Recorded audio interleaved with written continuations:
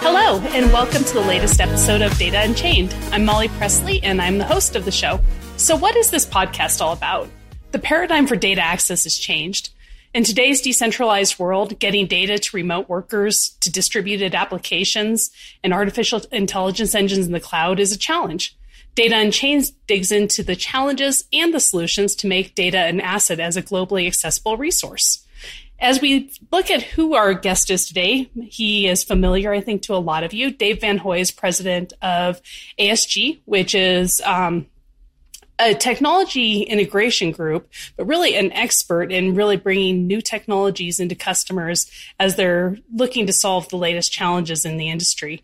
Dave, would you first I want to say hello and thank you for joining the podcast. And would you also talk a little bit about what ASG does?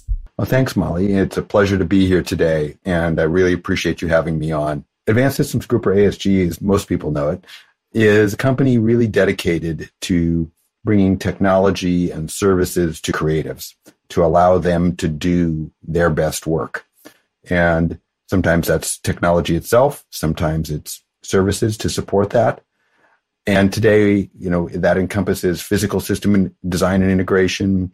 It includes VAR services, including large storage systems, managed services where we provide anything from backfill personnel to operating entire facilities for our clients, and now cloud services, and in particular, live production in cloud, which is definitely a new and difficult thing. When you look at the types of challenges that your customers are trying to solve, you mentioned creatives. Is that primarily folks who are doing video production for Hollywood? Is it corporate video, or kind of what does that mean to you when you think of the creative market today? For us, we've been very lucky. We've been able to grow across multiple geographies and lines of business. And so today, creatives for us are anybody who's making almost any kind of content. In Northern California, that does mean primarily tech customers and corporations who are creating assets and video in support of their main lines of business. But it's not their main business to be making video. Whereas in Los Angeles, our main clients are the large content producers, people like Warner Brothers and Sony Pictures and Fox. And then in Los Angeles, our main clients are down the lines of business of the distribution and the rights owners, people like NFL Films or A&E or Showtime. And so all of these have different kinds of technology needs to support the people who are creating and modifying and distributing their content. Is there a common thread of the types of challenges these organizations are looking to solve, or is it pretty unique to the different industries? In some places there's a high degree of alignment. In other places, they're very unique. And so that's part of our job, is to find where those alignments are, which tools work where. One thing I can say today that is very aligned is there is a great diaspora of talent. People are working more places in all kinds of roles. And so the data silo, data distribution problem is probably greater than it has ever been. And I think that is pretty uniform across all three of our primary areas.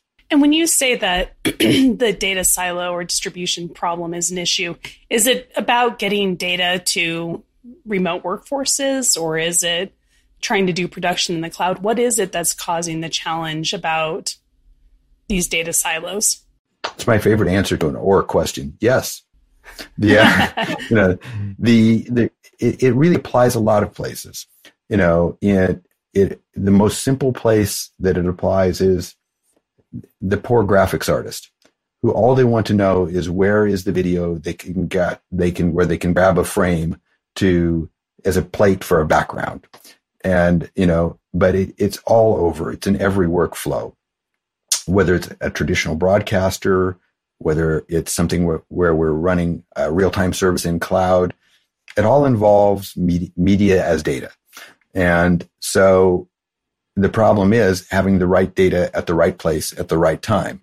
And that, as our ability to do that in wider geographies across more platforms grows, which it is, the problem only gets worse. When you think about the types of challenges customers run into as they're moving towards the cloud, you mentioned at ASG, and I probably should call you Advanced Systems Group, but like you say, we're used to our shorthand for you guys. As you've started to look at moving into the cloud, is it organizations that are running in multiple places? They have some content at the edge somewhere, they have data centers in the cloud, or is it that they're trying to do a full-on move to production in the cloud? So in the case of our cloud live production group, that is 100% in the cloud. In terms of it is, it's your contribution is always on the edge because it involves real things, humans. But your end is always at the edge because probably it's humans viewing it.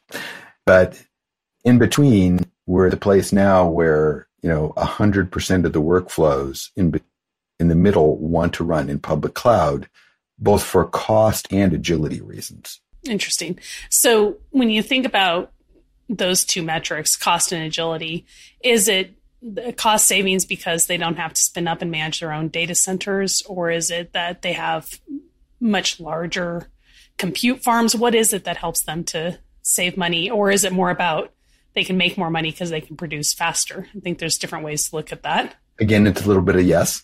I kind of figured, but and it really depends a lot. If it's what we in the industry we tend to call a greenfield build, meaning somebody who has starting from scratch, the advantage of doing the cloud side is huge because now I don't have to build server farms. I don't have to build physical machine rooms. I don't have the power. I don't have the air conditioning. Whereas if it's a facility that already has an investment and a sunk cost around those, then the view of that is more incremental because you've already got a sunk capital cost. And so we see a high degree of variation amongst the clients in terms of how they approach this. A company who wants to get started running production in the cloud, are they doing it because the barrier to entry is maybe faster? Can they move quicker because they're in the cloud? Do you see small organizations just say, hey, let's not even bother building up a data center. Let's just get started in the cloud? There's just definitely two things that I think are very relevant to that.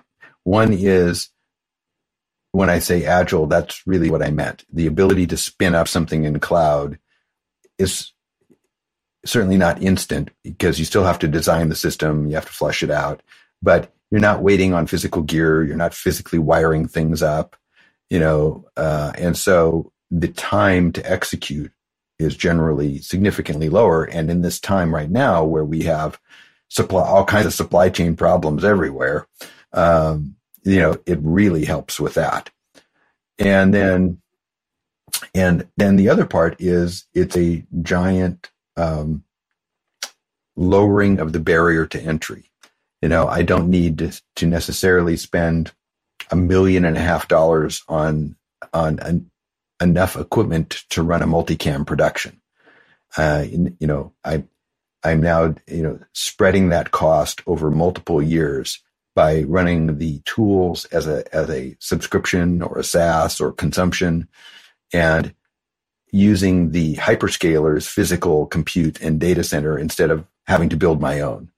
So whereas, it might have, if it took me $1.5 million just to build the control room, now and my initiation for the first year of production doing it using cloud-based tools is $200,000. My barrier to entry is a lot lower. Do you find that most organizations have the skill set to run the IT part of all of this up in the cloud, or is that an area that they struggle? It varies highly.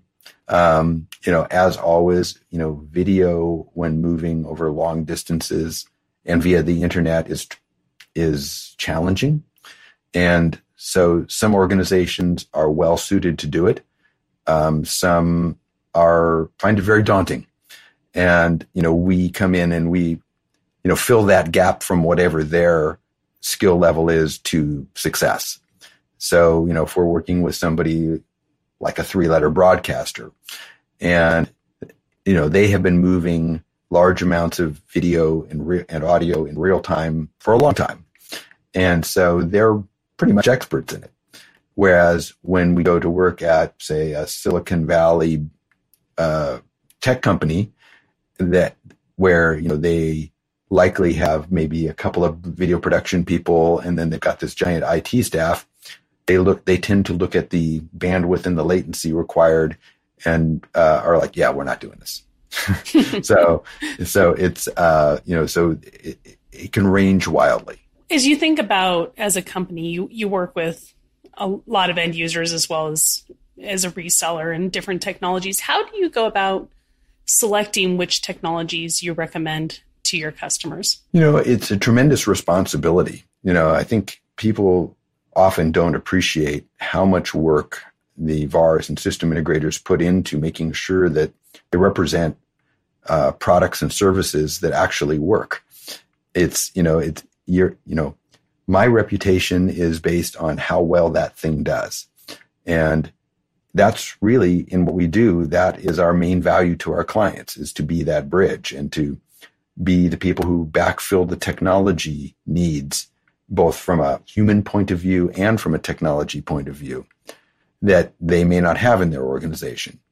And we take that really seriously. So it involves a large amount of research, of testing, proof of concepts, training. I mean, just the training requirements for each of our engineers and our field engineers is remarkable. The amount of the spend, both in terms of hard spend and time spent. It's getting a certification in AWS or GCP is at a system design engineer level is about a 3-week adventure full time. And, if you look at that from an organizational cost point of view, and that these are employees that are highly comped, it is not a small investment. No, definitely not. And they're not out working with clients, making money either at that point. So it is a big investment. And as you think about the data movement and data storage challenges that we kind of talked about at first, how are you helping your customers solve those? When you're thinking about the new technologies you're architecting in and kind of how you're thinking about bringing together the data or the content to the people doing production, how are you approaching that? It always starts with a conversation that's effectively the beginning of a needs analysis. What is it you're trying to do? What is it you need your creatives to do? What are their barriers today? What slows them down or prevents them from doing it altogether? And those are, that's where every conversation starts. And then we look to see, what resources do we need to bring forward to take kind of those high level goals and dig down and learn what the real pain points are and what are the things they're really trying to achieve. And then tie that back to what kinds of technologies can help them achieve that. And so when you think about the idea of bringing more talent in that can help create production, you think about the remote workforce. Are there new technologies or new pain points that you've had to figure out how to address to enable that remote workforce? I mean, it happened during COVID, certainly, but now I think just people are not living next to their studios or to their headquarters anymore. It is true, and in truth, we've started down this path long before COVID hit. There has been a desire to untether the creatives more for a long time. If you just think about it from a kind of a practical point of view, there's a really talented colorist. I want to color my commercial, but this guy has chosen to live in Omaha, and I'm in Los Angeles. So that means if I want to use this guy, I have to fly him to LA, pay for his time to do that, pay for his travel expense, pay for his time to actually do the work, pay for his time to travel back, and the time loss of all of that. So if I can create a workflow where he can do any large percentage, it doesn't even have to be 100% of the work, sitting in his, pajamas in his living room in Omaha, it's a gain for that person, and it's a gain for me because that's less expense. And it's also a gain from the point of view of time to delivery. And that's just one example. But one of the great examples that was really brought forward by the work during the pandemic was, people obviously couldn't go and sit in control rooms and do the kinds of things they normally did for live production.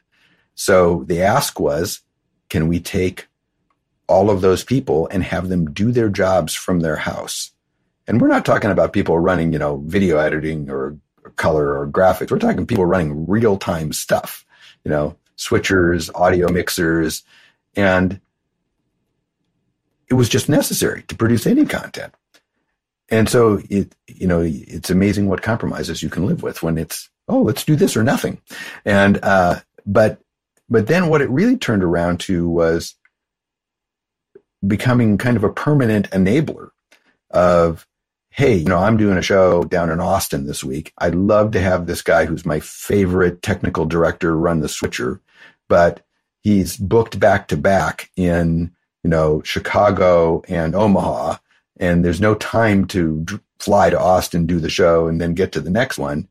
Now I can book this person to do this event from wherever they are. And it's a pretty remarkable gain in talent, acquisition. Yeah, it's kind of mind-boggling, honestly, when you think about the complexity of these productions. And, that old joke about, necessity being the mother of invention.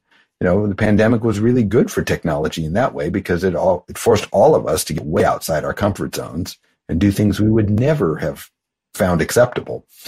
And that circled around now to things that have become practices.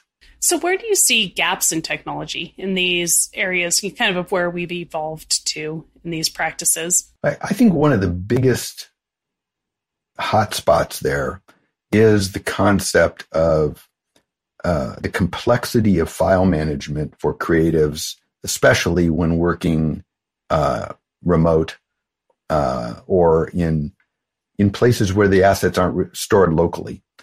It is, beyond just the speed issues and the latency issues and all the things that, you think of the internet is so lovely not good at. I'm looking for this file. Is it sitting on-prem on the system in LA? Is it in the other system in LA? Is it in the cloud? Is it on the system in Vancouver, BC? All I want is this file, and you watch some poor guy who's trying to do the work with this, spend half an hour just looking for the asset, or worse yet, the asset's there and they don't have permission to access it. And it's just such an amazing time suck, and so things that I think that is the really painful part of these enabled remote workflows. Who do you think should solve that? I mean, there's asset managers, there's workflow managers, there's storage companies. Where do you see the solution, or is it setting some standards around how it all works? I could give you the creative answer, which is anybody who can make it work. But, as a long time, troubleshooter and problem solver, the best case scenario is to be able to solve it with technology that makes it transparent to the user. Because in truth, I'm the person sitting there and my job is to add captions to this video. What I really want is I want to be able to go to my desktop, search in my Finder or whatever I'm using, find the file, open the file, and just work. And I don't want to spend time guessing which folder it's in. I don't want to spend time guessing which bucket it's in, and so that's really the ultimate goal. As we look to kind of tie up this episode, but also think about what we would like to leave people with who listen to this show, where do you recommend people go to learn more? I mean, obviously ASG has fantastic expertise, and both on how to get a project started as well as how to implement the project. But where else do you recommend that people go to learn to operate effectively in this kind of new work environment? So I will selfishly say one of the best things you can do is find a good VAR or system integrator who knows a lot of the tools, who can help you sort your way through to which things you need to learn. Well, and it sounds a little corny, but it's true. VAR means value add, and that's why, right? Value added resellers are not just selling technology, they understand all the components. Yeah, there are people who do it every day, and who look for solutions to these problems, and it's their job to know what the answers are. And that's a good place to start. But beyond that, there's a tremendous amount of data available today and knowledge that you can access, from vendor web pages. I think today some of the most cogent stuff is being done by the HPA and SMPTE, as well as Movie Labs. Movie Labs, I think, is way out in front of some of this stuff because it is the lifeblood. 2030 project that they're doing. Yeah. I think those are great resources, whether I'm in a corporate situation or whether I'm working a job at NBC. I think these are organizations that are nonprofits that are dedicated to your peers and helping you all learn from each other. Yeah, that's a great point. I think that having the opportunity to talk with you as you've come through not just the pandemic, but this massive surge in video production, I think it's great for people to get a chance to hear how you're looking at the market, how you're looking at technology evolve. One of the things I found super interesting when I was reading just a research report recently was that it actually is corporate America who's creating the majority of video these days. And you don't think about it that way. You think it's Netflix and the studios and Disney and folks like that. But corporate America is creating such an enormous amount of content. And I think often tasking traditional IT people with how to do that. And that's hard. That's hard for a traditional IT person to do. And the types of expertise your company brings in is so valuable. And one of the skills we built is working with those corporate IT people to help relieve the pain. It's because it's just not their expertise. I often explain to them that we are IT people who understand media. And in truth, that's what a lot of our job is. We came from audio, we came from video, we came from, all of that. But today, all media is data. And you have to be really good at high speed data to do it. And a lot of companies like Microsoft and Apple and many others have actually made what is remarkably high speed data easy. You plug in a FireWire drive, you don't even think about it. And, or a USB drive or whatever it is. And, you don't think about the fact that interconnect is faster than all of the data pipes combined on the first Avid, and that used a bunch of connectors that were 2-inch wide, and there were a lot of them. And so in that way, we're tremendously enabled. One of the things that I think is really poignant for me is, we're just a few weeks from our company being 25 years old. And it's given me a chance to, every so often kind of look, at kind of just the evolution across that time. Because in the scope of technology, that's a long time. And yet the workflows and the value judgments of the creatives are very much the same. They want to make engaging product. They want to make good looking product. They want to make product that sounds good. And that has never changed. And, all we've done is given them better tools to do a better job and to do it faster. That's pretty great. And I know from other conversations I've had with you that the company has grown pretty spectacularly over that 25 years, which is something to be proud of. But it's also a tribute to your company's capabilities. So as we tie up, if the folks who are listening to this show would like to get in contact with you and the team that work with you, what's the best way to reach out or to engage with your organization? Our website is a great place. There's a lot of resources there. And there's a great contact page, which, believe it or not, we actually download the contacts every single day. And real humans look at it. And real humans look at it. It's amazing. But beyond that, I'm I've been in this industry pretty much my whole life. People are welcome to contact me directly, and then I may not be your person that moment, but I will certainly get you to the right person. And I'm always happy to do that. Always happy to meet another person either doing or looking to do great work. Very cool. Hey, Dave, I know you're very busy. Thank you for taking the time to join the podcast today. And I wish you the best of luck in the next 25 years with ASG. Well, thank you, Molly. It's an honor to be here. I've worked with you many places. It's great to get to work with great people like you.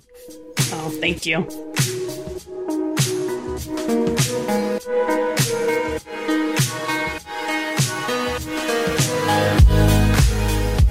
Thanks for listening to Data Unchained, powered by Hammerspace. To learn more, visit hammerspace.com. If you have a guest you would like to hear on the show, email me at molly@hammerspace.com.